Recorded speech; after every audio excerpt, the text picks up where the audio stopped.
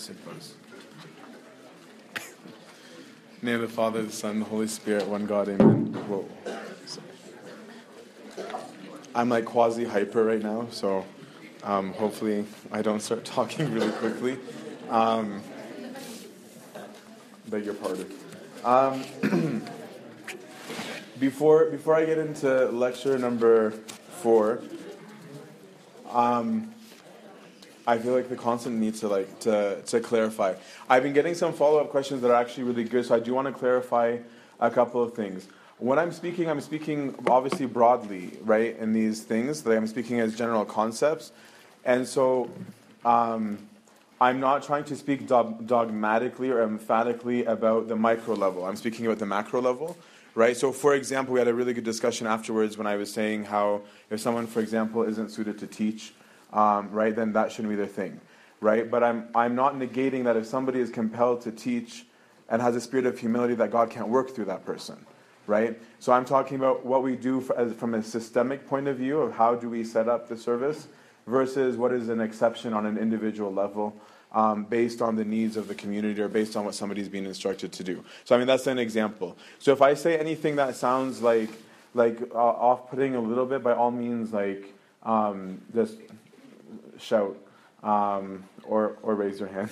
But either one of them will work. Okay, so yeah, I've got a whole bunch of things in my head right now. Lecture 4, for lack of a better name for it, I've called abandonment. Abandonment of the self and abandonment to God, to something positive, to the concepts of love. So far we talked about how the aim was to live according to design, right? Then we said that sin hindered us from fulfilling that design. And then we talked about how failure to kill the old man has led to all sorts of dangers, right? So then, what do I do? And the answer is to lose myself, because we're talking about how the problem is myself, right? So the solution is to abandon myself to something else, and that something else is love, which is God. Which is why the verse that he uses is, for whoever would save his life will lose it, and whoever loses his life, just abandons his life, for my sake and the gospel's, right? So this is for whom we're doing it, will save it. Now, how can we lose ourselves and seek our own destruction unless we truly hate ourselves? And how do we hate ourselves? Sorry. I'm just trying to picture someone who has no idea what we're talking about hearing us being like, how do you hate yourself? Because it sounds so anti-everything. But like we said earlier, hate here, we're talking about self-denial, right, of not choosing myself. We're not talking about low self-esteem. We're not talking about self-loathing. Those are, like, self-loathing is a sin, right? It's not right. So when I say self-hatred here, that is what we're talking about. So number 1 is, how do we do this? Number 1 is your need for the Bible. And it's funny, like, whenever we give any question and then you have the Sunday school answer, fast and pray and read the Bible. And then you, like, look around and or even at yourself. You don't need to look around. I'm not going to encourage everyone to judge everyone. But look at yourself and ask, do I actually ever read the Bible? Do I actually pray? And do I do these things consistently? Because if I don't, good luck to me. So he says, how do we discover our real self and be sure it is this dangerous enemy? We can only do so through the word of the Bible with its revealing power, read in the light of the Holy Spirit. The greatest and most precious spiritual inheritance left to us by Christ is his word, because this is his spirit. It is a spirit that gives life. The flesh is of no avail. The words that I have spoken to you are spirit and life, said Jesus, John 6:63.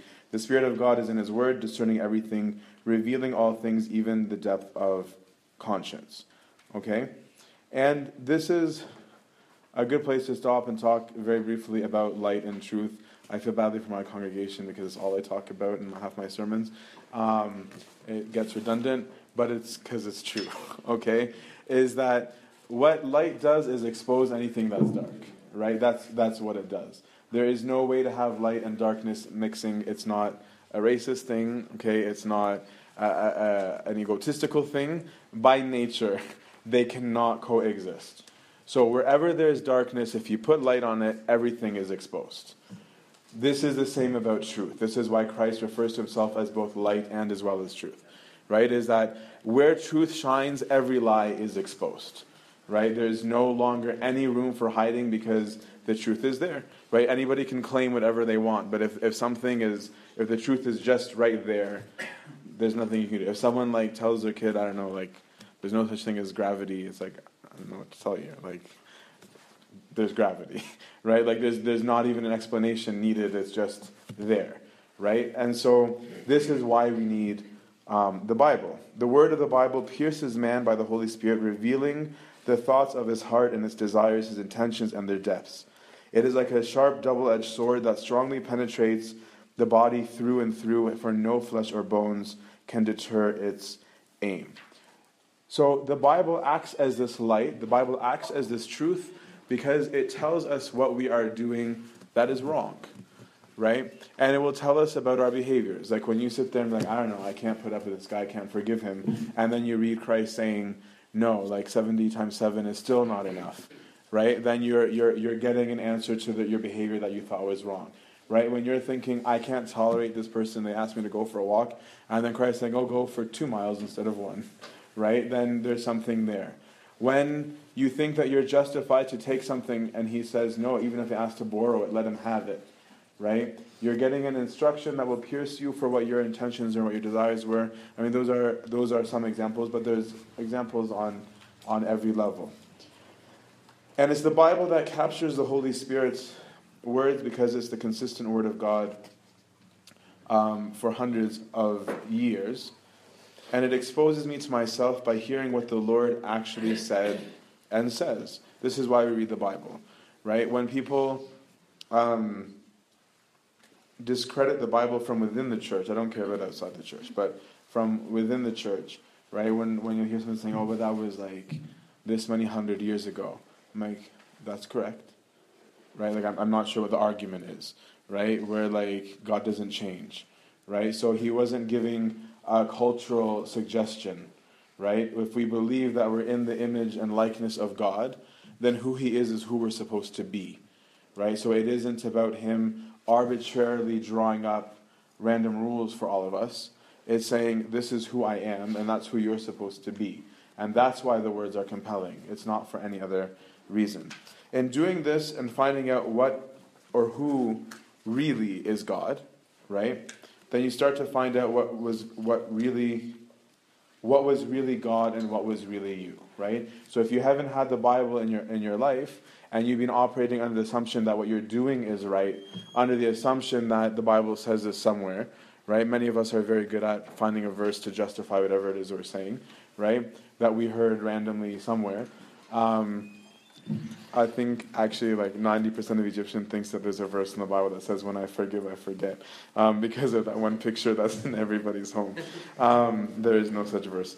But we have these ideas in our head that we pawn off as our own, right? And then call it a backup, right? Of being like, no, I'm sure that was there somewhere. But as we read the Bible, we find out what was really the Bible, what was really the Word of God, what was really the teaching of the Spirit, and what's really just me, right? Talking a lot, which I do. And this can be grossly uncomfortable. Key word of the retreat. At some point, the Holy Spirit, through the Word, may reveal one of the spiritual works that we rely on, okay? Or rejoice in and pride ourselves on thinking it to be a work of grace. So maybe I'll find out as I'm reading that there's something that I'm doing that I thought was God, because I attributed it to God because I like it, and if it was good, then it must be God. But suddenly the Spirit tells our conscience that that work actually does not belong to Him, to God, and that it is of our own imagination. The Spirit shows us it is man's pride and ambition that nurtures this idea, and nothing is due to grace. Now the work of self thus falls into disgrace and is divorced from the work of the Spirit. Man's thoughts and intentions begin to be abundantly revealed. Like, let's say, I don't know, like let's say some dude started a project at church that he thought was the most brilliant thing on the planet, and because he loved it and because it was his idea, he felt it was definitely divinely inspired, because it's my idea.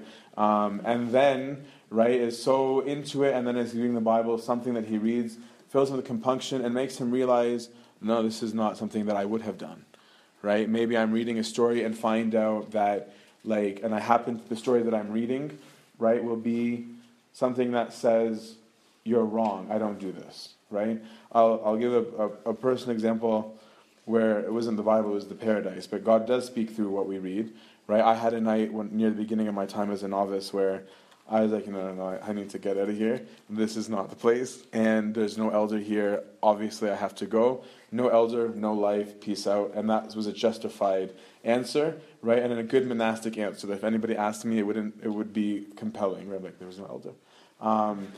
And so I sat down to read. I did my Bible reading, and then I opened my Paradise of the Spirit. And then the first day I read it happened one time that a young man who had chosen for himself the life of monasticism said to himself, I must leave, for there is no Abba.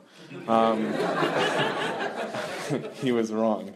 But so God will do these things, right? And it's because He loves us, right? It's because He wants us to do what is right. And so you might find out as you're reading the Bible that what you thought was brilliant and spiritual and deep isn't. And you should be happy to find that out, not unhappy. It's kind of like finding out there's no Santa. Okay, so for years, you thought... My bad. My nephew didn't believe there was a Santa because of my brother. And then he went to school and thinks that his dad is wrong, that there is a Santa. For years, you thought that Santa was coming down the chimney, eating your food, right? You thought the noise was reindeer and the gifts were placed, etc. And then one day you find it was your parents. It's crushing, right? The only difference here is that it wasn't Santa, it was you. Okay? Is that this work that you thought was God's was yours, right? It was you building it up. It was you giving it all this pizzazz and all of these things, and it wasn't God and it wasn't Santa. But as we discussed, you thought you were God, right? The worship of the self. So you attributed your work to God because you simply assumed yourself to be right or true. But this is good, right? Because, to quote from Abandonment, what has happened here, by means of the written word of God, the Holy Spirit has been able to penetrate through the envelope of self that is so false and dim. So here we're seeing finally some progress, right? We're seeing some penetration through the self. He penetrates to the inner soul and awakens the conscience that has been numbed by self, by me, with all its lies and deception. The Holy Spirit then infuses into the conscience godly wisdom and insight so that one may discern what is right and what is wrong. At once the spiritual man's eyes look upon the attitude, work, and words that self has claimed to be from God. He can now tell that these actions were false and counterfeit, and that its origins and goals were wrong, filthy, and sinful. Right? This is good. Right? Is that finally there's become a light has turned on, right? Like we're talking about, that's exposing a little bit of what was going on in my room. Of like, oh, I didn't realize that was me. I thought it was God, but it wasn't. There's no reason to be upset by that, right? That's not a horrible thing. It's good because it means your conscience is coming alive, right? This is actually what we want, and you're beginning to know yourself. This is the beginning of humility. Right, is that now I'm starting to find out who I am. So yes, at the beginning it's uncomfortable, right, but it becomes more comfortable. You start to learn right from wrong instead of the assumption of your rightness, right, which means that you're starting to learn the truth. The beginning of truth lets you start to be freed, right? Imagine if you refrained from doing something or did that thing your whole life because you're afraid of a particular consequence that you were told about, and then you discover that consequence isn't true, right? So your whole life you weren't doing something because you thought you were going to have some horrible thing happen, and then you find out that horrible thing doesn't happen. Right? There's like an Egyptian adage: if you pray with matches at night, that you'll wet yourself. Many of us found out that wasn't true. But the result is that, right? You feel liberated, and you'll start to do that thing that you were warned about, because you're like, it was a lie, right? You found out that you can do this thing that everybody is saying that you can't. So truth is liberating, no matter which side it is. The truth is the most liberating thing, because you felt a captive to a certain behavior or a certain thing, right? Because you thought it was the truth, because you're worried about this thing being wrong. But when you find out that, like, it isn't, when you find out that something is true, then you're freed. But what it does is it helps you discover a weakness that you have, or admitting it, knowing your identity. Whatever is a lie, you are a slave to. I've been using this example more and more. I had an encounter with my brother 2 visits ago to Canada, and I was telling someone this story earlier. I wanted to get a different cell phone, which many people were happy about, but it's not an iPhone. But I had this whole big spiel about, I'm going to buy this one because then I can get rid of this tablet, but if I get this tablet, and I went on this whole long, like really long-winded thing about why I was buying what I was buying. Until George looked at me and he was like, you always do this. He was like, you give this long spiel, you buy whatever you want in the end, and all the stuff you're saying you're going to get rid of, you don't get rid of. And he goes, so just go and buy it, and don't don't give us the long speech, right? Honestly, when we were kids, that would have annoyed me to death.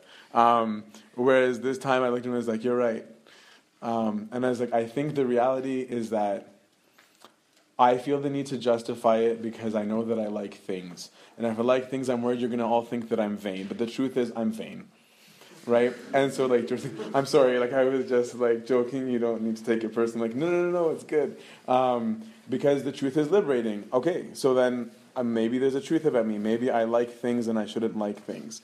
Right? So does that mean I can't buy the thing? No, it doesn't. It means that I now should ask deeper questions of, why am I getting it? Is the right time? Am I being excessive? Right? Then there's a whole new set of questions I don't need to be evasive about. Right? Instead of just, like, giving this long thing, and if nobody, like, challenges the logic that I'm like, okay, good, I can still get it, right? Then instead it becomes about the principle itself. The truth is liberating. When you know something to be true, now you know how to deal with it, right? It's like not to keep using this as an example, but knowing what your disease is sometimes more liberating than not knowing, right? Because at least there's a plan, right? At least there's a knowledge of what my symptoms mean, right? There's some degree of predictability. It gives me some kind of peace to know something, right, about what's going on, versus why is this happening, right, and then not knowing what's going to trigger what, right? When you know something, right, it makes things a little bit more able to deal with. Truth is liberating. I'll give another example. Someone isn't attracted to the person he's dating but holds it in. Okay, a person did some mistake in the past. A person is hiding a fact about himself. Whatever it is, you will feel captive to that, always worried about when someone will find it out. That truth that you're hiding. You're that person, right, who has that thing in the past. The truth, though, is very raw. It makes you vulnerable at first because you're exposed, but then that gives you strength because you're now happy with the very substance of that thing, which I'll elaborate on in a second. It's like Adam and Eve in the garden. There was no shame in their nudity because it was simply who they were. Right? That's all it was. Right? There was no knowledge. This is who we are. There was not a single thought. Knowledge gave new interpretations, and that knowledge meant hiding and shame. Right? It was like, I did something I wasn't supposed to, now I need to hide it. That concept of hiding, of covering, came after sin. Right? Before that, there was nothing hidden. Right? It was all out there in the open. Truth, wrong things bring shame. Right things bring peace.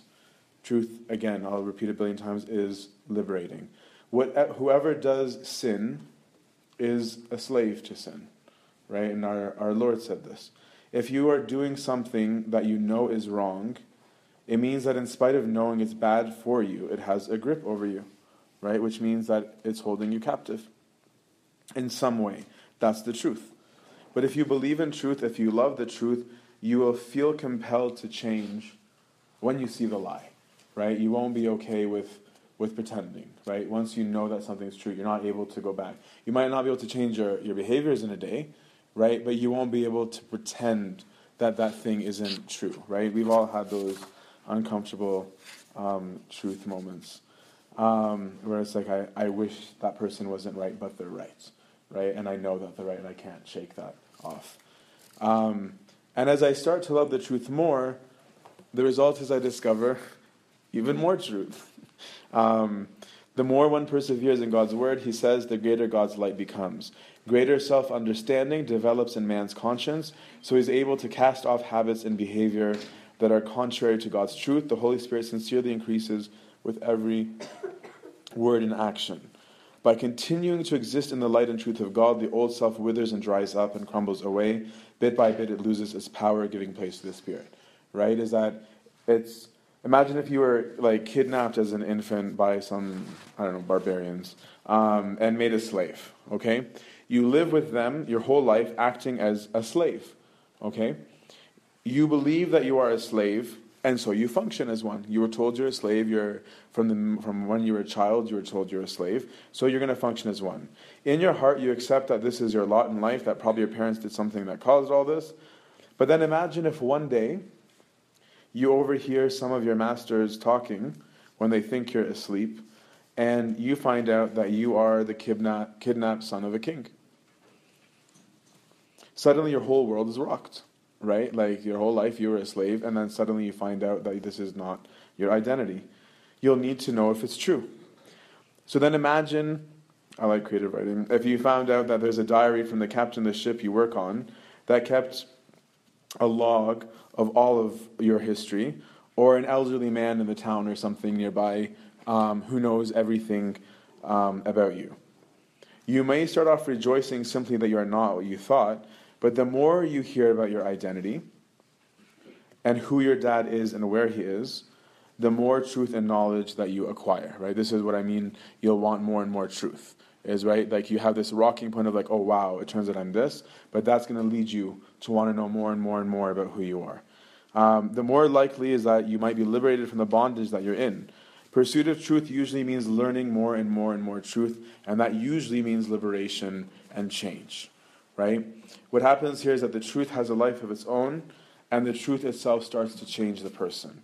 That is, the person didn't suddenly start to become the son of a king, right? It's not like they suddenly became that. He already was. The whole time he was the son of a king. That wasn't something new. But the knowledge of it starts to change him from inside and out.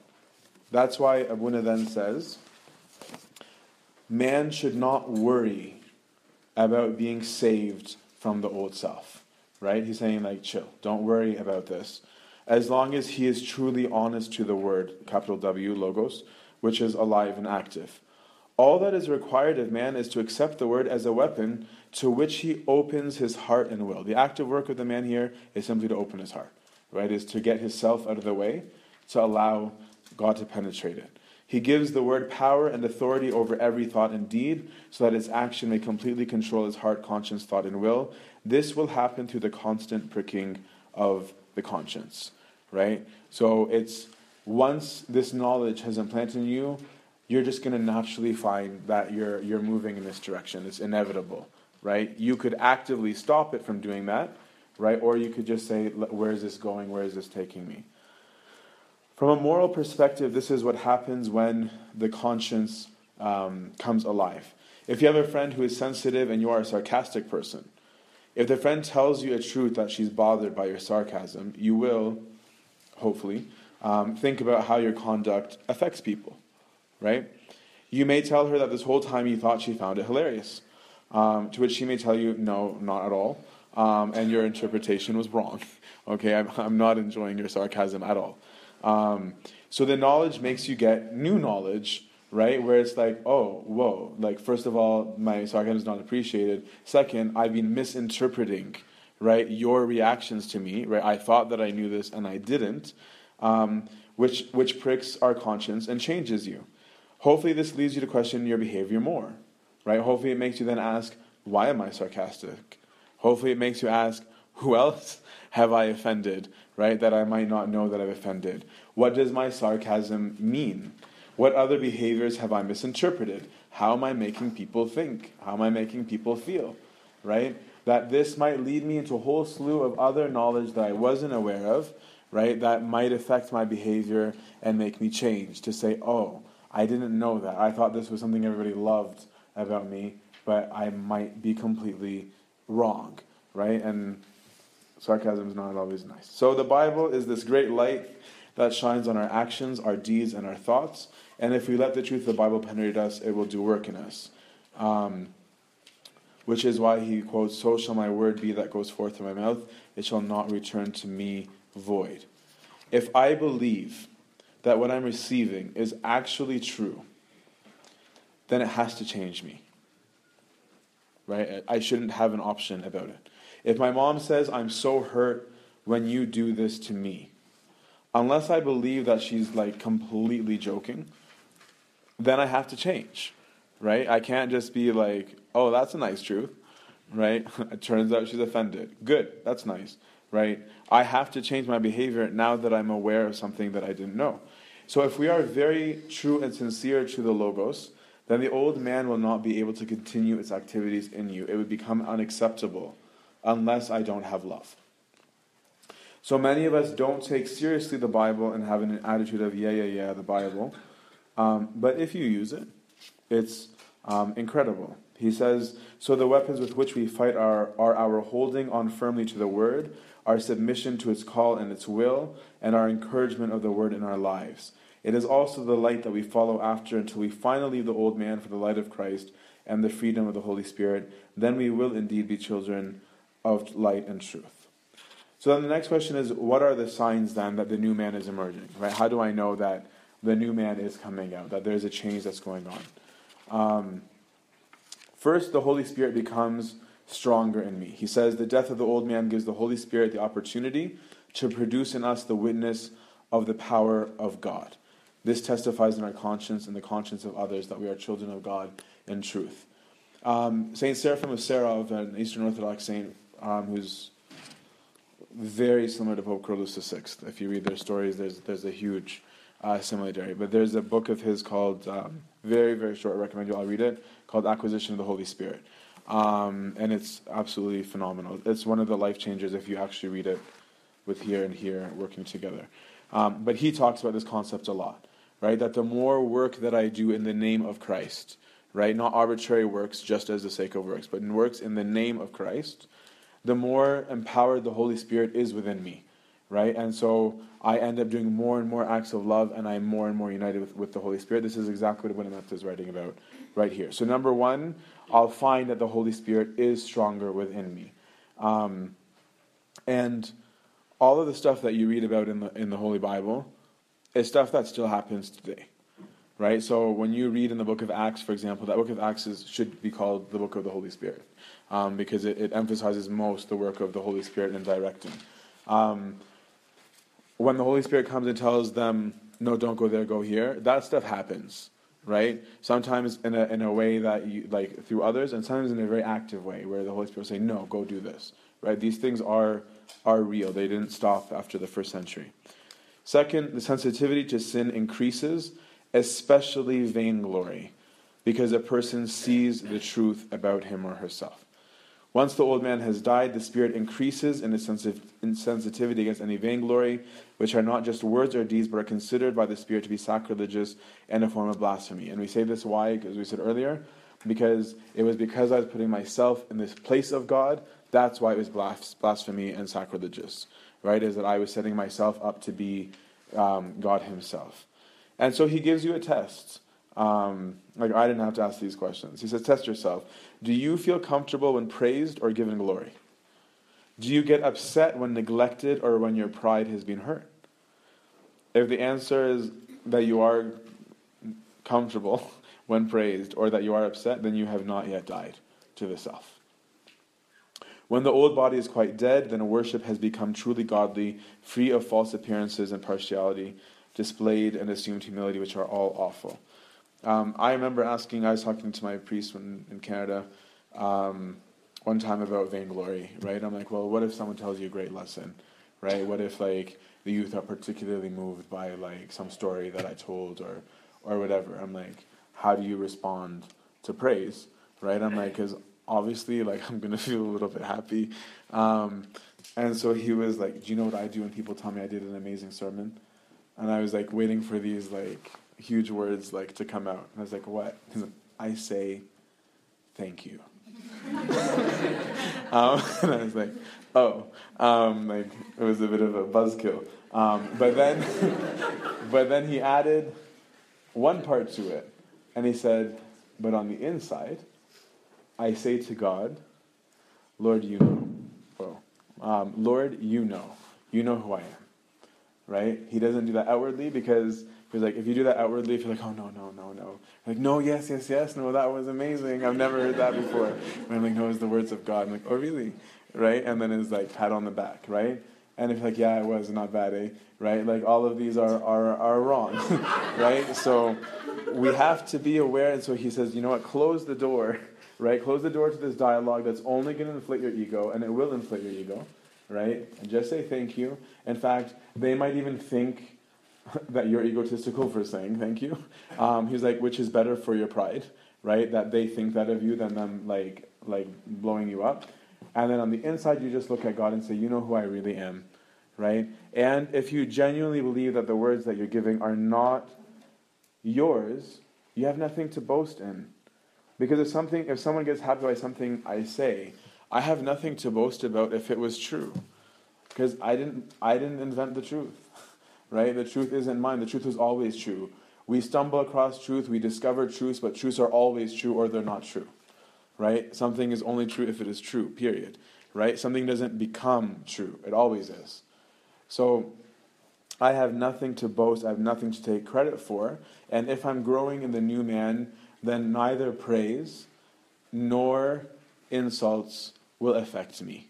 Right? In fact, insults might help just build me. Right, to say, oh, maybe I am doing something wrong, right? But these are the things that should emerge. This means the following, he says. God does not meet man except in man's spirit. This is like triple underline that, okay? Because this is one of the main reasons, this isn't what I was going to talk about here, but it's just an important point, why many people say, I don't feel God. Why they say, like, I don't get that stuff that you're talking about. I've never had it. And it's because God is a spirit. And your spirit is what interacts with God. And if your spirit is not in tune with God, then you're right. You don't feel God. Right? You're only going to feel him externally. You're not going to feel him internally. So there's nothing shocking about that as the consequence. It's because the whole system was wrong. Right? Man only encounters him through his spirit, and that's why your spiritual life matters, because spiritual life is a thing. This encounter will be sound. All worship just of the mind or emotions will cease and vanish away. It's no longer a bodily thing. It's now entered into the spirit. Now a man's worship will no longer depend on what he has studied with the intellect, nor by his emotional state, but by his spiritual condition. It is no longer I who live, but Christ who lives in me. Right? These are those phases that many of you may have had throughout your life of visitations of grace, where like God gives like steroids to your spirit for like a specific period, so that you're like, oh, so this is what it's like when it's functional, right? Where like suddenly like you're eager for church, you're eager to pray, you're eager to read, like you can stand and pray for hours. The Psalms that you dreaded, you're like, give me more, right? Like all of those things, and you suddenly come very alive. Right? It really is like spirit steroids. Okay? And so it's him giving you life, an injection of saying, this is real, this does exist, you can enjoy it, it's actually possible. Right? So then when it comes down, you're like, okay, how do I acquire health again? Right? How do I be healthy again? Because that was nice, I liked it. Right? I could even put up with hardship when I had that stuff. Right? So it becomes the thing that we pursue. And this is what we're striving towards. The truth of this pure worship is tested and discerned by many. Again, test yourself. Does your worship and prayer, these are all tests to see, is the new man emerging or is the old man still active? Does your worship and prayer become more fervent when you are praised? Right? Because if you are the new man, that's not going to affect your intensity of prayer. Right? So if suddenly when they praise me, I go, oh, I'm going to pray more, right? And like they really liked that one. Then I'm doing it for the wrong reason. Is your jealousy aroused before others and your superiors? If yes, then you have not yet died. Number 3, sensitivity to God increases because your self is more aligned with him now than with the body. A person will find himself, as he writes, in unceasing prayer from the depths of your heart. You'll have a continuous desire to kneel down because you feel the presence of God, not because you want anything in particular. And you'll experience an inward, unshakable peace. Note that what he's saying here is that it's now a love of truth. Okay, not a love of reward anymore, but a love of truth for its very essence. Your closeness to God is for who He is and not for what He gives you. For a thing, it should result in you reading the Bible more, because you now want weaknesses and light to be revealed to you. It's no longer accidental or incidental. It becomes something that you desire. It's like someone who's discovered health, right? Where it's like, oh, I didn't know that. What else can you tell me, right? And then suddenly, right, as you learn more, it's like that, like we talked about earlier, like that guy at the gym. After he starts to see whatever progress that he's got, right, is like, okay, that's so like legit. Someone who's learning nutrition, right, where it's like, okay, after they find out like caloric intake, right, then they start finding out like, oh, percentages of fat, carbs, and protein, right, and then it's like, oh, there's different kinds of carbs, right, and they start, it's fundamental, right, they get more artistic with it as they figure out that they can do stuff, and suddenly they're interested, right, where they weren't before, and it's no longer repulsive, where it's like, I don't know how to read those labels, right, where now it's like, oh, no, you need to read those labels, right, there's a change has happened, right, there's now a desire for this. You find that you want instruction now rather than being evasive, right? You're no longer trying to hide the self away from God or from those who will expose you. Instead, you're actually seeking them, right? You want the person to show and shed light on the things that are wrong. I'll skip this part. Test, he gives another test. Does the word of the Bible make you increasingly realize your sin? Does it reveal the crookedness of your life every time you read it? If not, perhaps you're not reading it properly. And there's lots of good resources on how to read the Bible. One of the best is actually by Abandonment. It's the first chapter in the book Communion of Love. Fifth, your will dies. You now trust the truth rather than yourself. As you increase in experience with Him, you know that He knows what He's doing. So here he says, when the old man has died, the will is readily put into God's hand. And man will also be concerned for his soul and become very careful not to be diverted from the accompanying grace of God. He'll experience this richly at the beginning as he is separated from the power of the old flesh. This grace will remain with him all his life, kindling him to pray and practice holy silence, right? A really good example of this to me is Abraham. Because I have no doubt that the first call of Abraham was probably immensely difficult, right? Of saying, get up, leave your house, leave your family, leave all cultural customs, every single possible thing, okay? And just peace out, follow me. Where are we going? You'll find out, right? Like there was nothing solid, there was nothing concrete, right? And I was talking with somebody yesterday, because Abraham is one of my favorite people in all history, right? Is that if you even look at the verses carefully, right, there is long spaces between God talking. Many of us are like, oh, I wish God spoke to me. And I'm like, really? Right? Like, it was like 13 years after like one instruction, then there's just silence, right? He's just chilling. Like, I don't know when I'm leaving this country. I don't know why I'm in this country, but I'm in this country, right? Then it's suddenly like, now leave. Go here. And when he goes, it's not even like it's peaceful. Right, here's like Pharaoh wanting his wife, right? This other place, people are like filling up his well, their only source of water, right? He's being thrown, right, wherever it is, with long periods of silence, and he's just saying, okay, no problem, right? This is an immense measure of faith, but the only reason he could do it must be because his will died when he saw the perfect will of God. That it was like, whatever it is that you want, it's working, right? Whatever it is you're doing, I can see it in some form. I don't understand it. I don't get it. I don't know where it's going. And God never got mad at him for asking, which he did many times. We always talk about his faith, but he always makes me laugh when, like, he's just said yes to the covenant, and like, yay, Abraham. And like 3 verses later, he's like, no, but seriously, are you actually going to give me stuff? And God, it wasn't like, we just talked, right? Like, he was like, yes, Habibi. But when you learn to abandon your will and you see him working in your life, you become less afraid, right, of the next step. So it becomes experience under your belt. that, yeah, I was worried the first time, but everything ended up working out just fine, right? So it wasn't maybe what I expected, but it was good, right? So we allow our will to be less and His to be more. Next is your feelings die, in the sense that you don't need external comforts anymore. When the old man dies, feelings toward the outer world die too. That is why one's many and various tasks can no longer separate one from the presence of God. He has the constant desire to worship and adore on his knees as the inner spirit enters into relationship with God and enjoyment of His love. Right? So he's no longer like, I like the God thing, but I want to do insert activity here. Not that those activities are wrong, right? But just that they don't regulate that person anymore. It's no longer, when I have time, I'll do the God thing, right? It's like, no, my earnest desire is this, right? And all my thoughts point towards this. And so I have less feelings about everything else, whatever it is that our addictions might be.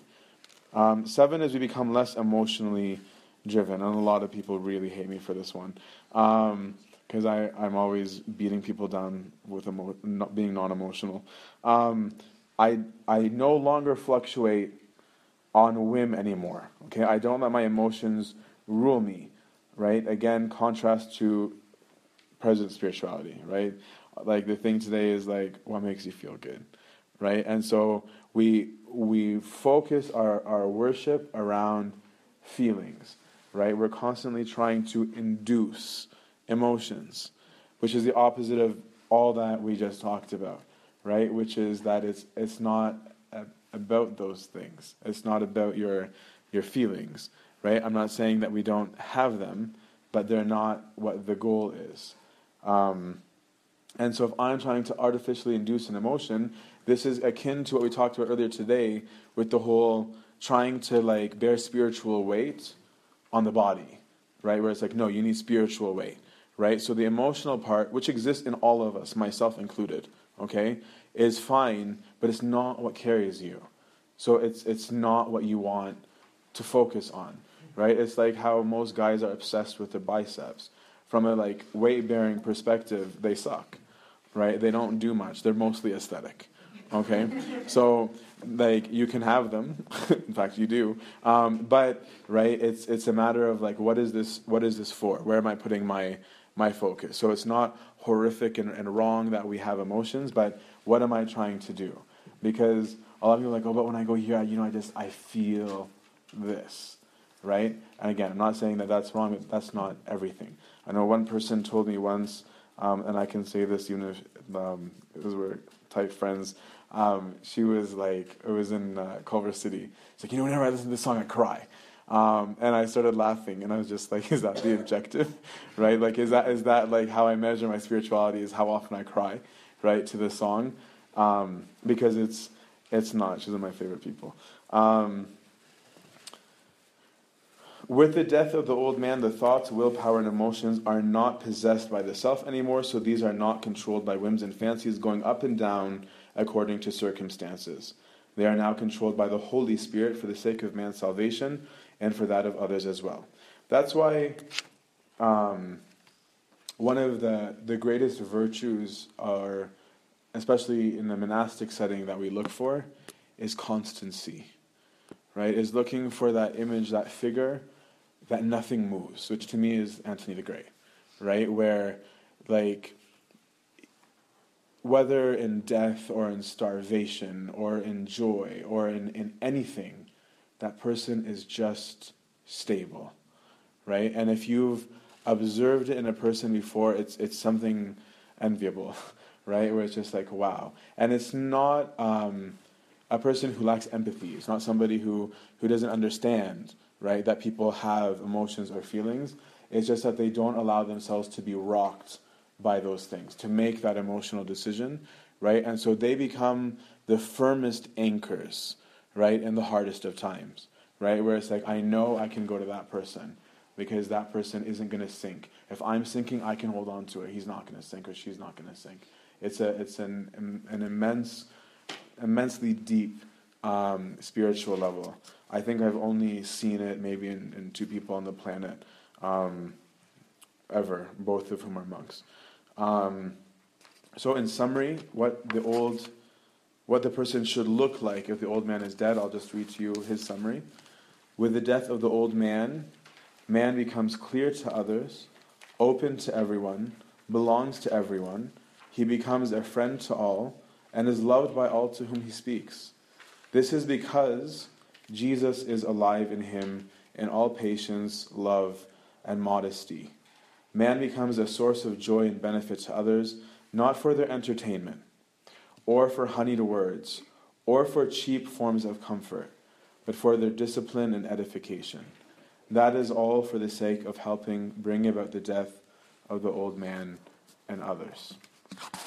And that's the end of lecture 4. I actually met a man like this, a saint in our church who's still alive, so I won't say his name. And people had told me about him for years. He's a monk from St. Anthony's Monastery. And they would tell me all the miracles he does and how he's so and like all of these like spiritual gifts, and I wasn't that interested because I was raised to be very skeptical of a lot of these things. And I'm not one to run after, like that kind of person. So this monk, his disciple, was always like, here's his number. It's not his, like the guy who takes care of him. He's like, call him. I'm like, nah. And so I didn't. For like a year and a half, 2 years, I didn't bother. And I was pretty proud of it, I'm not going to lie. I was like, I didn't do that.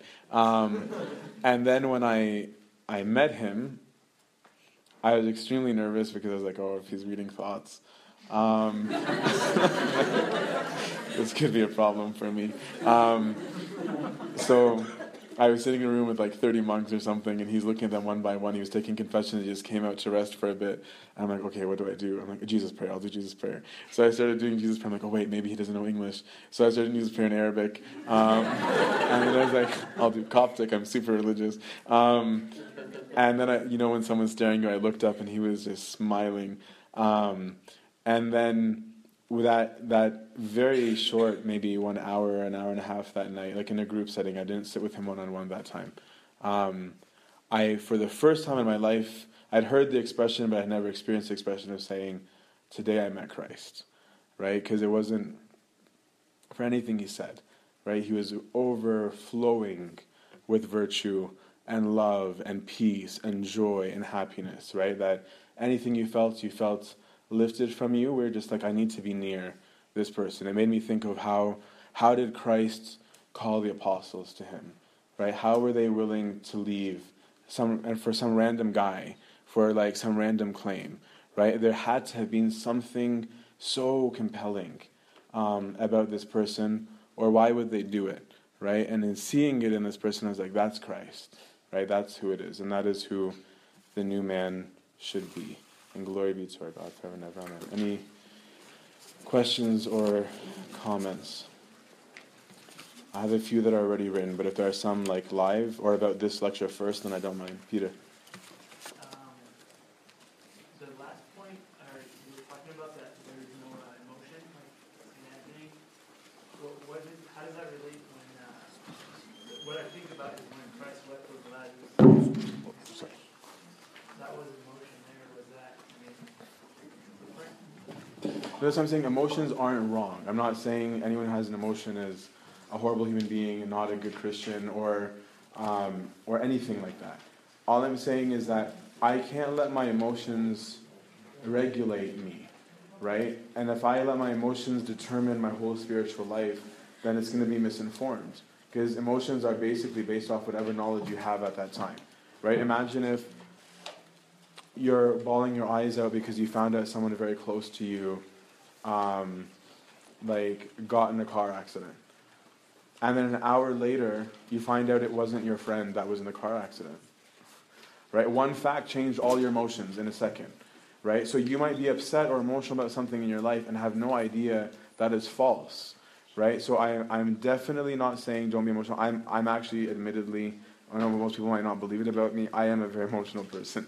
So I'm not saying it to hate on emotional people. I'm just saying put everything in its place. Right? Is emotions serve a particular purpose. They're not wrong, right? But they can't be the moderator of my spiritual life. I can't say, I can't pray because I'm not feeling it, right? If I were to say, like, if a married couple, like, stop sacrificing for each other because they're not in the mood, the relationship will break down, right? If someone says, like, you know, like, I'm just tired and I don't want to listen to you anymore, give me a month, right? It's like, well, that hurts, right?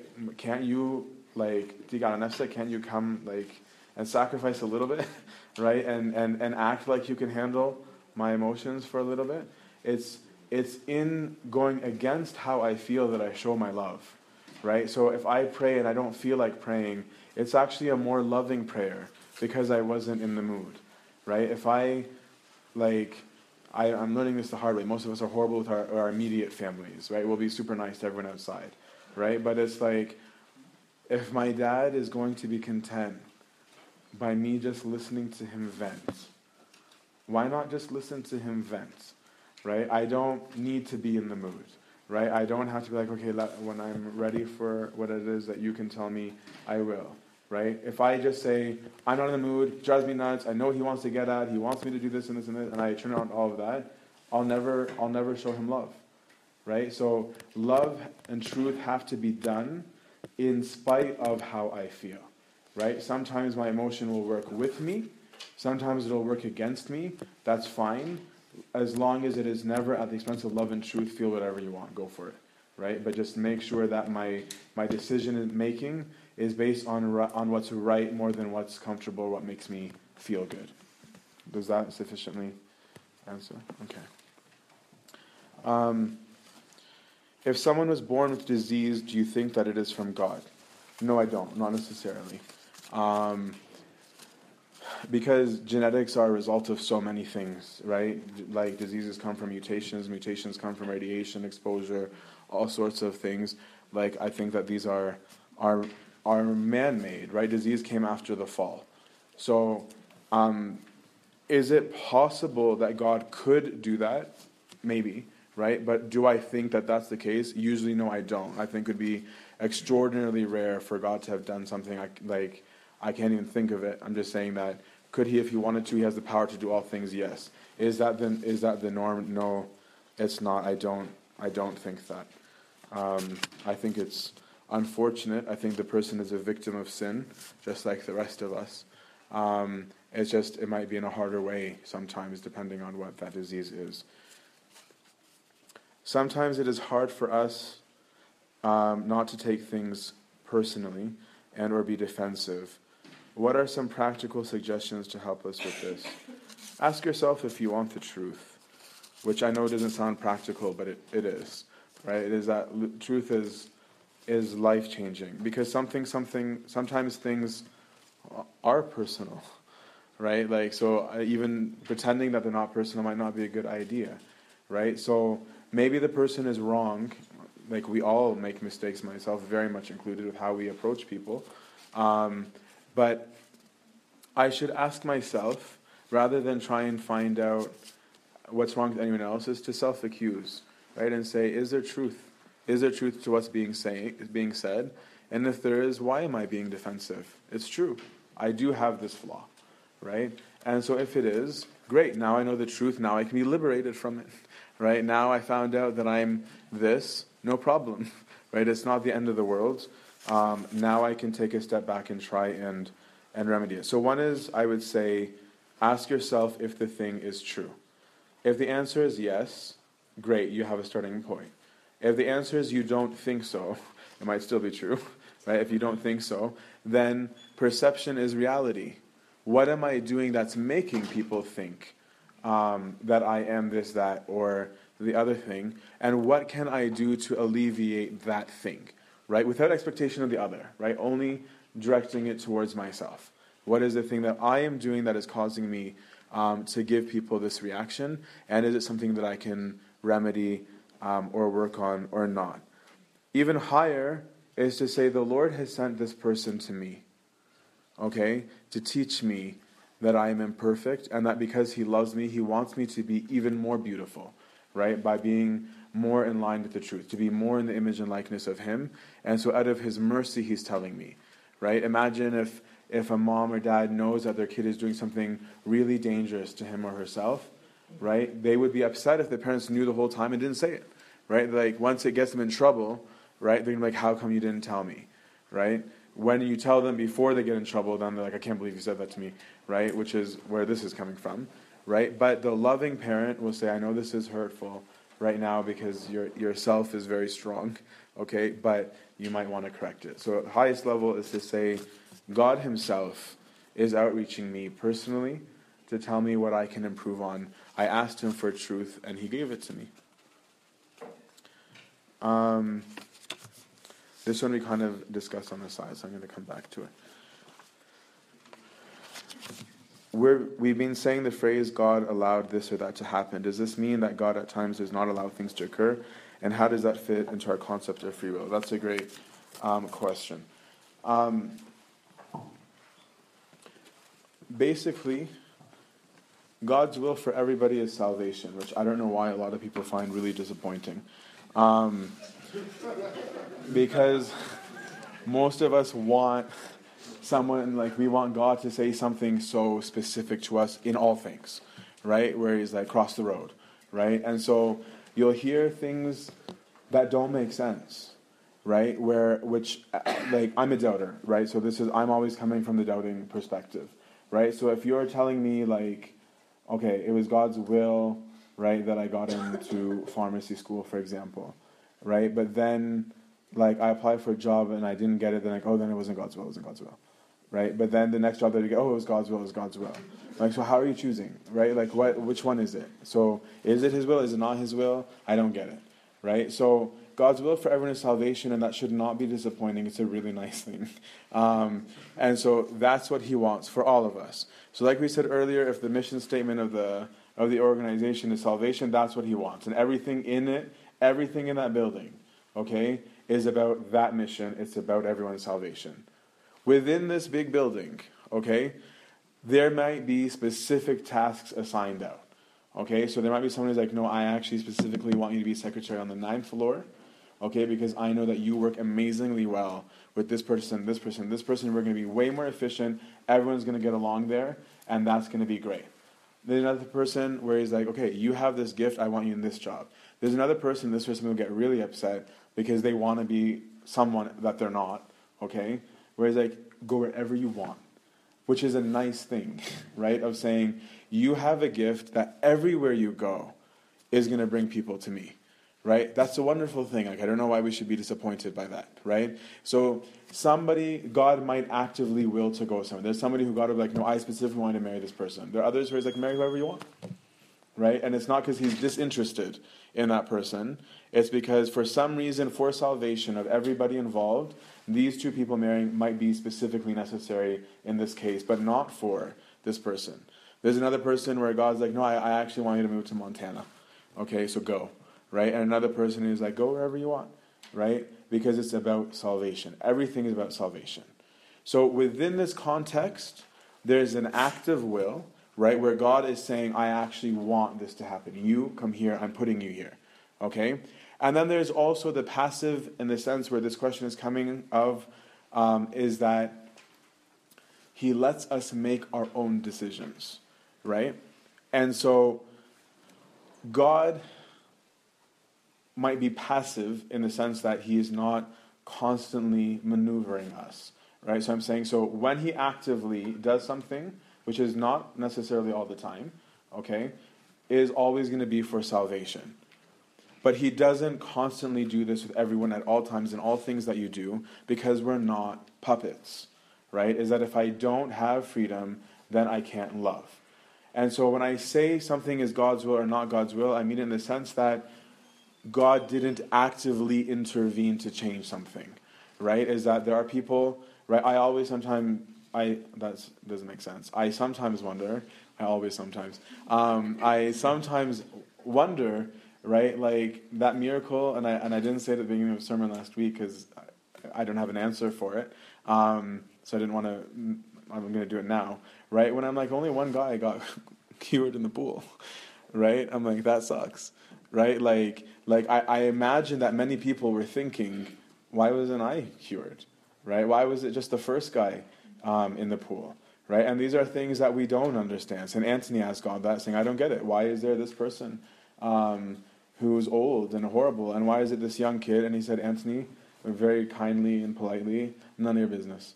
Okay, he's like, this is my job, not yours. Okay, I will deal with them. So if a spiritual person will be able to say, I will take everything as though it's God's will, in the sense that even in the passive part, God could have actively changed something and didn't. Okay, and so if he didn't, then I can benefit from this. Right? It's just different from saying God did this. Right? That's the difference. Because often what we are upset about is 100% purely human will. And yes, definitely God allows things to happen that are against his will. All the time. All the time. God never wills for you to sin, and we're all doing it all the time. Right? God didn't will for the Israelites to go into captivity in Babylon, but they did. Right? There's a lot of things that God didn't will that happened. But he allows it to happen because he wants us to exercise freedom. Because freedom is the only thing in existence that allows me to love, period. If I don't have freedom, I cannot love. Then I'm a slave. Right? And so it is the greatest gift that God could possibly have given. It really is an astounding one when you think of it. I don't think any of us would have that much love. I was saying, I'm going to allow you the freedom to even hurt me, and I made you. Right? I'm allowing you to kill me, and I made you. Right? It's a whole other level of love. So, yes, it does mean that sometimes God might not allow something to occur. It fits into the concept of free will in the sense that it is always exceptional, always for salvation. Any follow-up questions on that before I move on? Go for it. So you said if he didn't give us salvation, we would be slaves pretty much.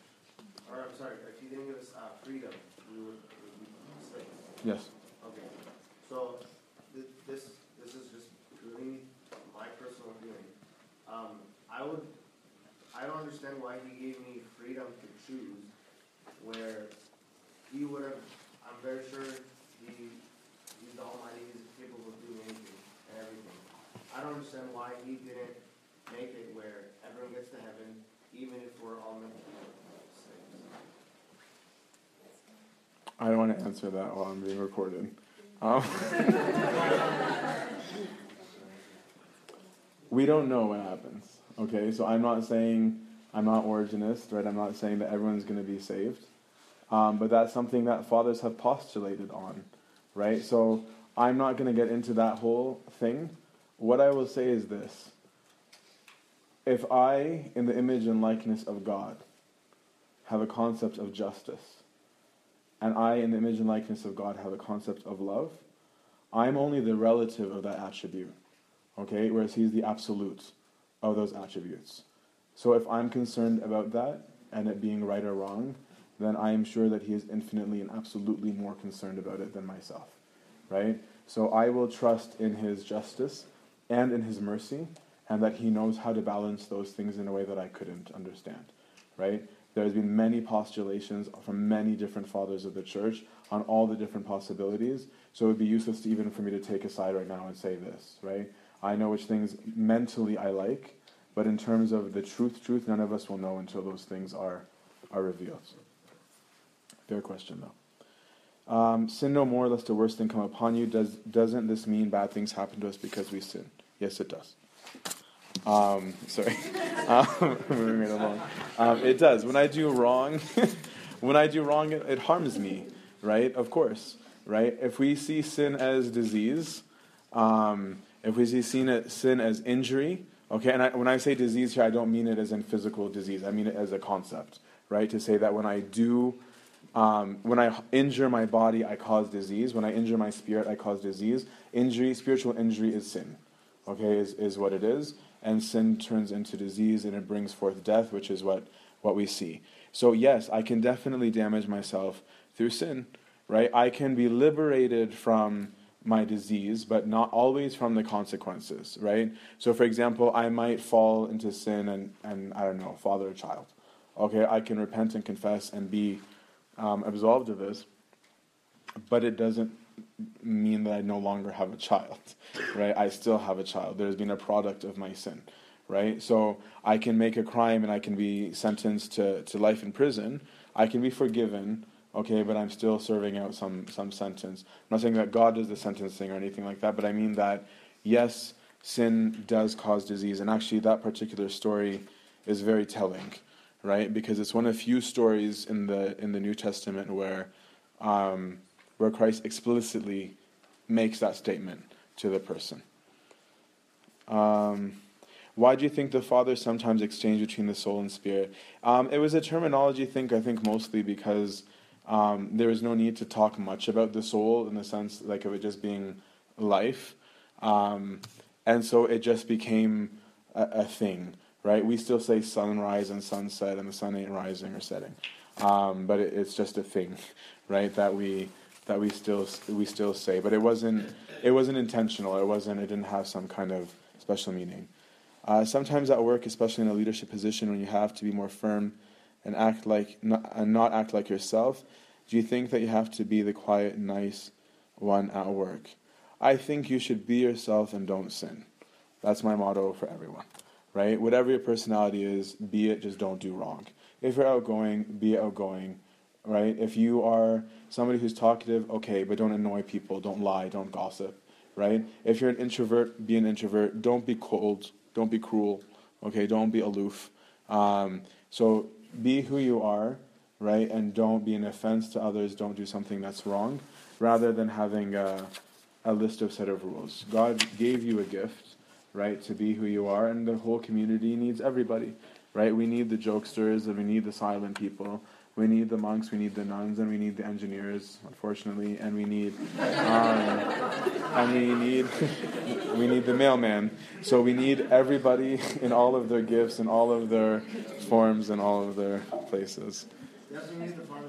Absolutely, they're the best. We spoke throughout the retreat so far about pride, ego, self, etc. How can we attain the virtue of humility, the opposite of pride? And that's what this one was just mostly about. Humility is self-knowledge. Is to confront that self.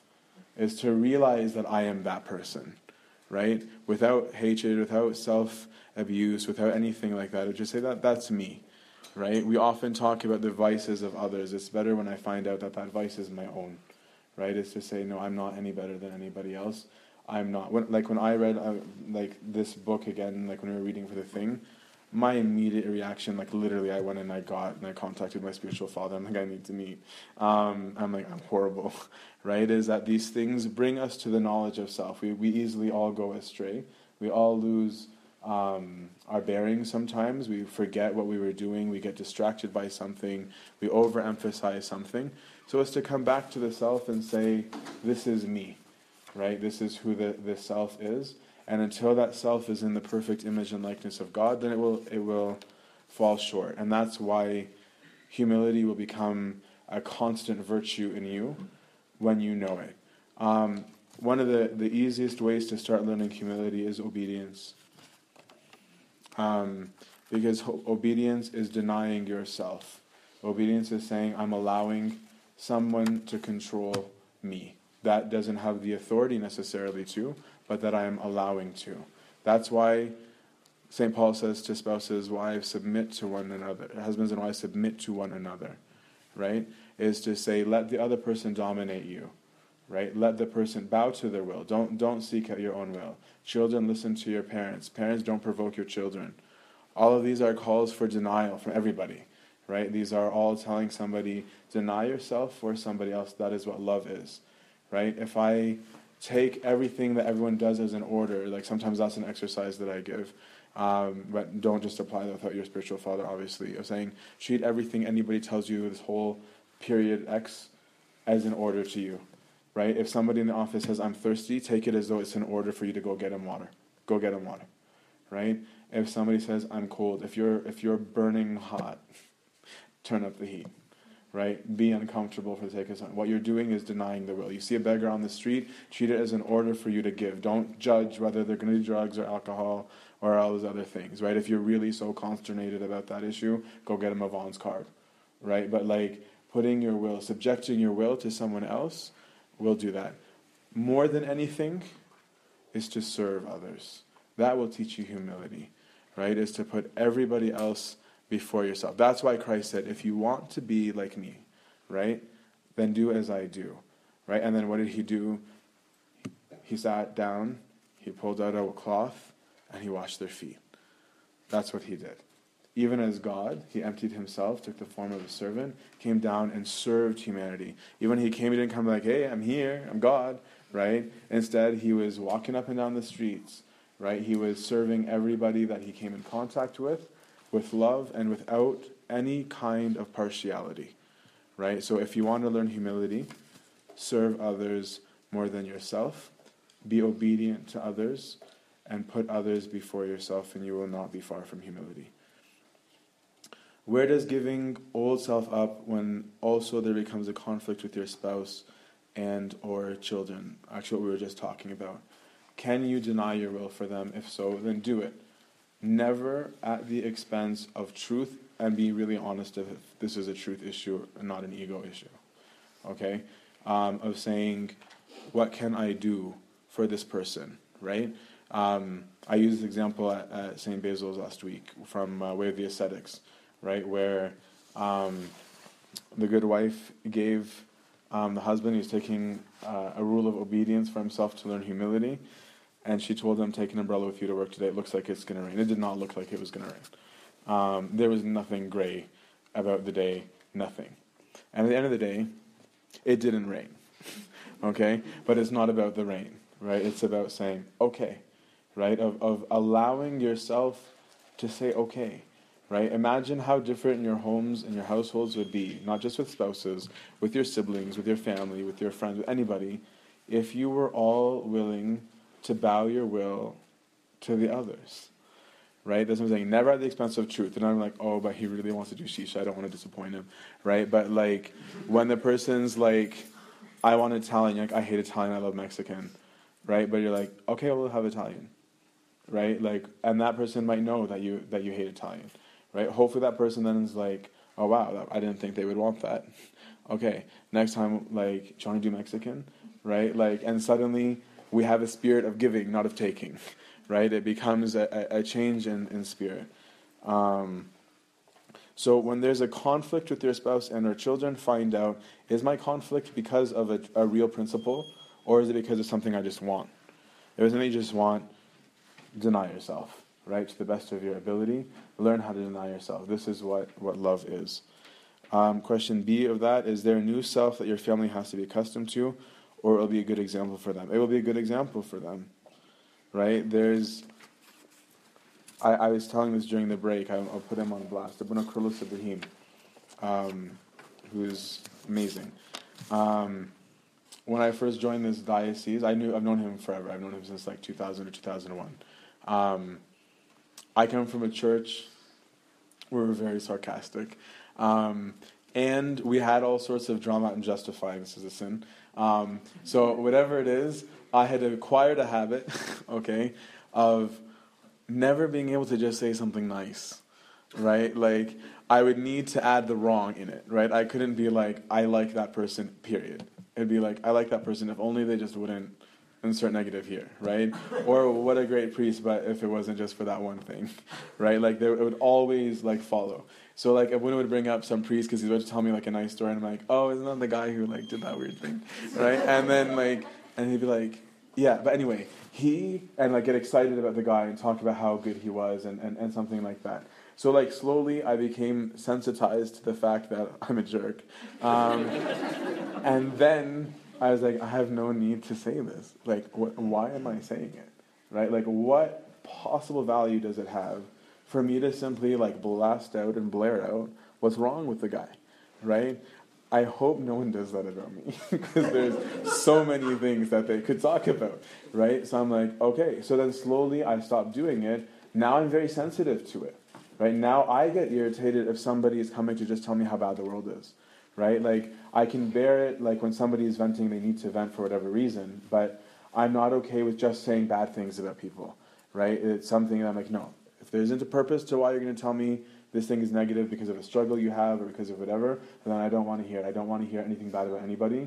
I want to just like them, right? Their struggles are their own, right? So here's an example of somebody who just by doing what's right changed me, right, for the better, right? So yes, hopefully it will change your whole atmosphere in the house of feeling like it's like when like somebody, I don't know, out of nowhere, when I moved out, I couldn't stand my dad's lectures, right? So when I moved out for college, I come home during the summers and I just found that I missed my dad, right? And that shocked me. And then my dad was giving this long lecture in the family room, and I was just staring at him, and I was like, when he was done, I was like, "Thanks, Dad." And like he was shocked. He was like, "What's wrong?" Like he thought I was gonna have an angry face or like like in some like whatever. But like suddenly it wasn't like that, right? And then his response was like, "Do you want to go out?" Like it was like, "What do we do now?" Like this is a weird like reaction. So when we do things in the right way, yes, you become a light to others. That's why Christ said, "Let your light so shine before others that they may see your good Father's works and see your works and glorify your Father in heaven," which means that they too will have changed. What are the signs of a decaying spiritual life? What are they for a thriving one? A decaying one is one that becomes more apathetic. One of the most obvious signs of a decaying spiritual life is a person who doesn't pray. Is probably the most obvious one. Whenever someone's going through a spiritual rut, it's usually my first question, how much are you praying? Right? Because a person who's in contact with God, usually something's more alive. The spark is a little bit bigger, myself included, right? I know when I'm in a spiritual rut, and I even get worried about those I serve. Like I'll talk to my spiritual father, I'm like, give me limitations while I'm in this period. We all have them, so don't freak out if you're not having the best prayer life right now, but that's one of the biggest telltale signs. Usually it'll mean you choosing yourself. You're more apathetic. You're more irritated at the idea of things that you know are good, right? You don't want to meet up with people who you know are good influences on you. You'll actively choose things that are wrong. That's like a general picture. What are they for a thriving one? The exact opposite of those. Somebody who's at the feet of everybody serving is a very big sign. It makes them come alive. It makes them pray more. You won't be selfish, you'll be selfless, because that's what love is. Love is prayer, right? Is being in the presence of God. So a thriving one, you'll see light emanating from the person's face. They're excited about what they do. They're eager more to give than they are to take. If somebody insults them, they bear it happily. They're Christ. Mark 13:32, but at that day, an hour, no one knows, not even the angels in heaven, nor the Son, but only the Father. Isn't the Father, Son, and the Holy Spirit one? If the Father knows, how does the Son not know? This is a really hard one to explain. This is in the humility of the Son in the incarnation, in terms of emptying himself, right, as in the form of humanity. In terms of divinity, yes, he's very aware of when things will be. There's a perfect unity of the Trinity. If whoever it is can shoot me an email, I'll send you a nice patristic answer for it, because I'm not ashamed to say when I don't know. I do get this one. It's just very, very difficult to articulate, and it's not a short one, because it requires an understanding of who is Christ. And what does it mean? So I'm not being evasive.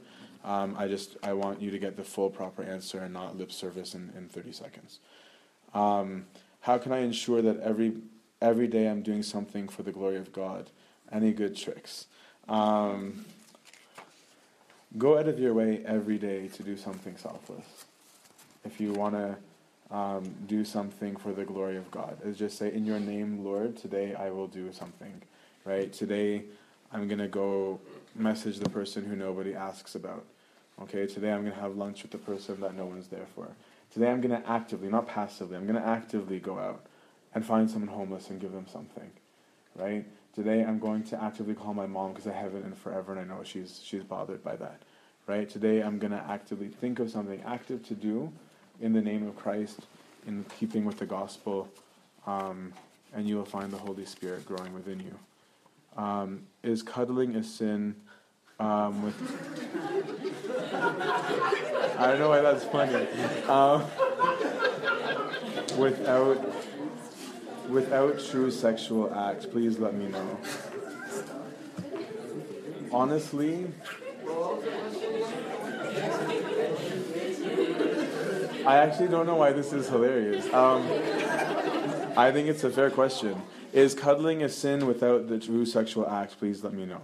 So, I actually like this question, to be honest, because I honestly think that this generation is way too touchy. I really mean it. Because everyone talks about it as though it's ridiculous. You laugh. But like, thanks, men and women are different. This, like, thank you. Let me finish. Men and women are equal but different, and we need to actually appreciate that in the terms of how touch affects people. Like, let's be real, okay? There's been studies done that if a girl touches a guy, like a waitress touches a guy, when she's laying down the receipt and just touching, like, thanks a lot, dear, like, her tips are going to be higher, okay? So you can laugh, but it's the truth, okay? So we do need to be aware of how we affect each other. You need to be aware of your limitations. So I'm not going to sit and define what physical act is legal and halal, okay, and what is not.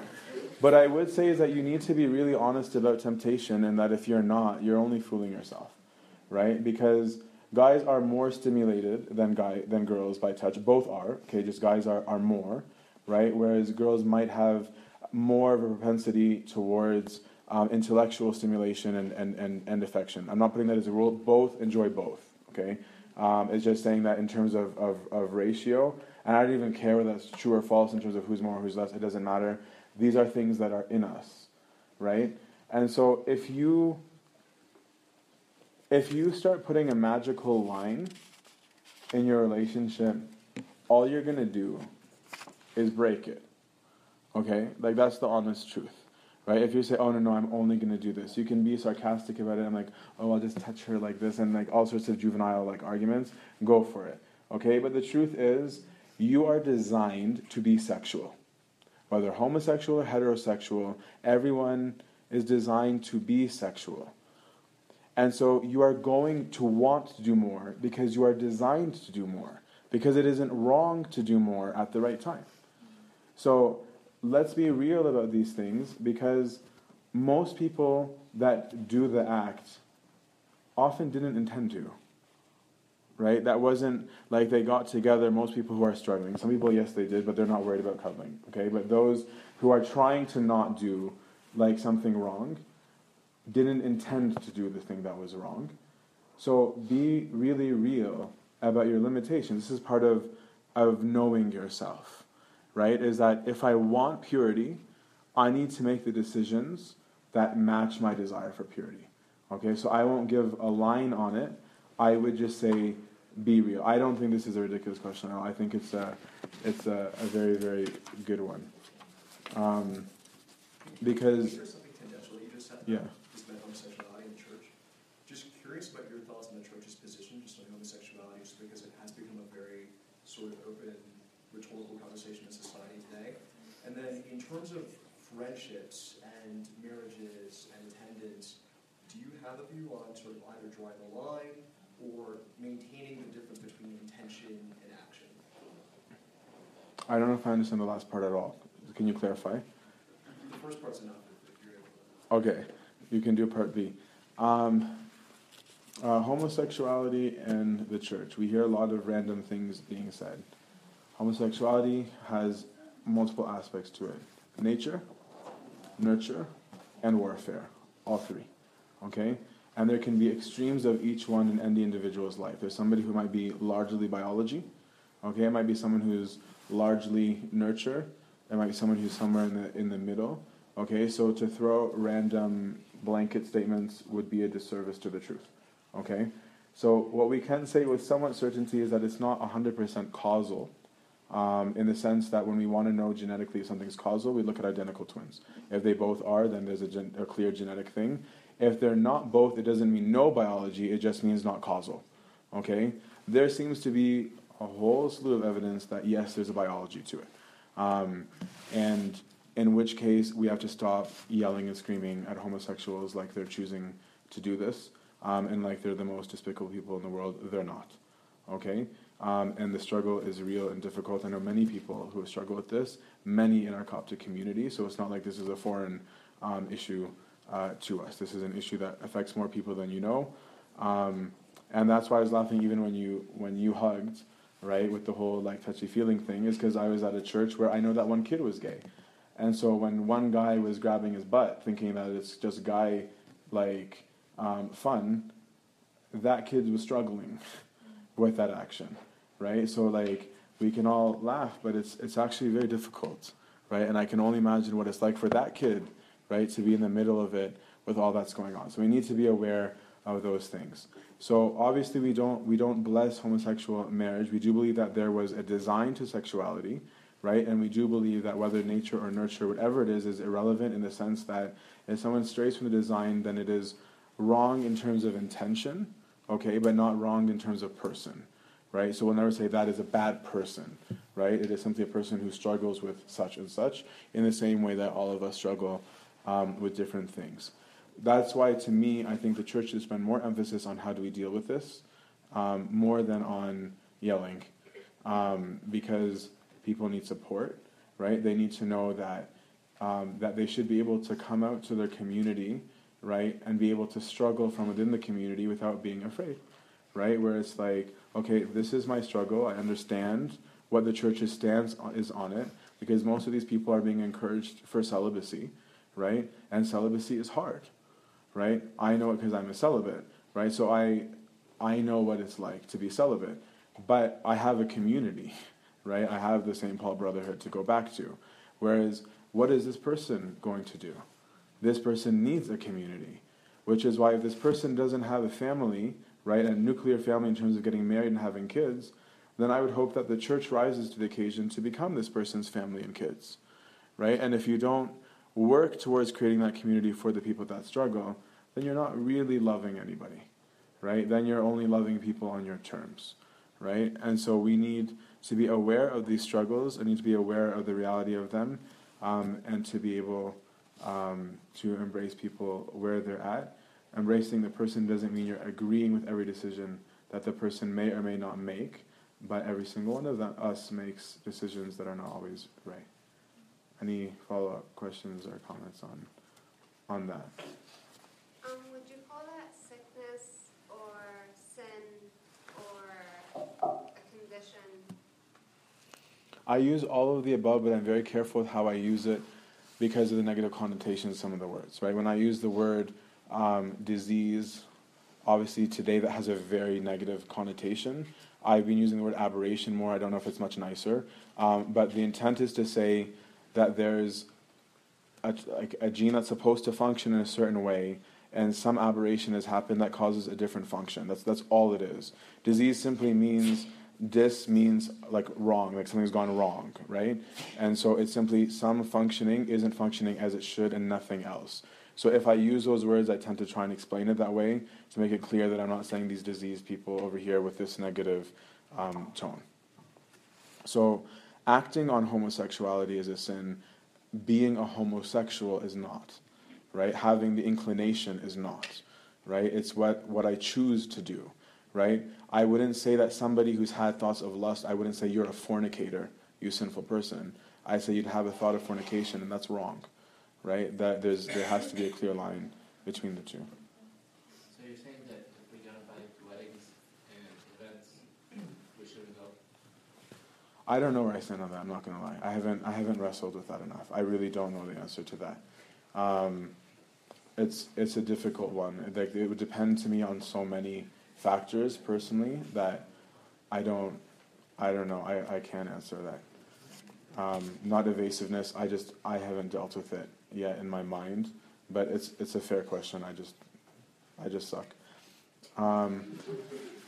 Any other follow-up questions? Go for it, Andrew. Well, on that topic, I don't mean to get personal, but say, for example, you have a friend that eventually became homosexual for whatever reason, and they invited you to celebrate and enjoy it. But you don't support the act, but you love your friend regardless. Mm-hmm. Is that something you would go to, or you wouldn't? Like, are you talking about the wedding, or are you talking about visiting people and stuff? This has been a discussion, I think, with other people within our circle of friends, and we don't, people are torn between two sides. And whether you're clear on both. Again, I haven't come to my full conclusion, right? When I think aloud on some things, to me, the part that I have to kind of battle with is my perspective on other Christian denominations, if it's something being done in the church, right? Because something being done in a church, if I consider this other person a Christian, right, if I'm participating on an act that I believe to be wrong, that's where my struggle is. That's where I feel like, no, I would be inclined to not. And it wouldn't be done out of contempt or hatred or sarcasm or any, like, negative thing, as much as it is, like, saying, no, I don't believe in participating in the blessing of it, right? That's why the ritual itself needs to be addressed of what is the objective of the ritual, right? For example, in a wedding, is it a priest is making two people one, or is the community gathering to say, Oxios, we agree to this? Because if my attendance is an assent to this, then no, I wouldn't. And I wouldn't be uncomfortable saying that to the person, and also showing my love sincerely, right? Like that there are other ways to show it, right?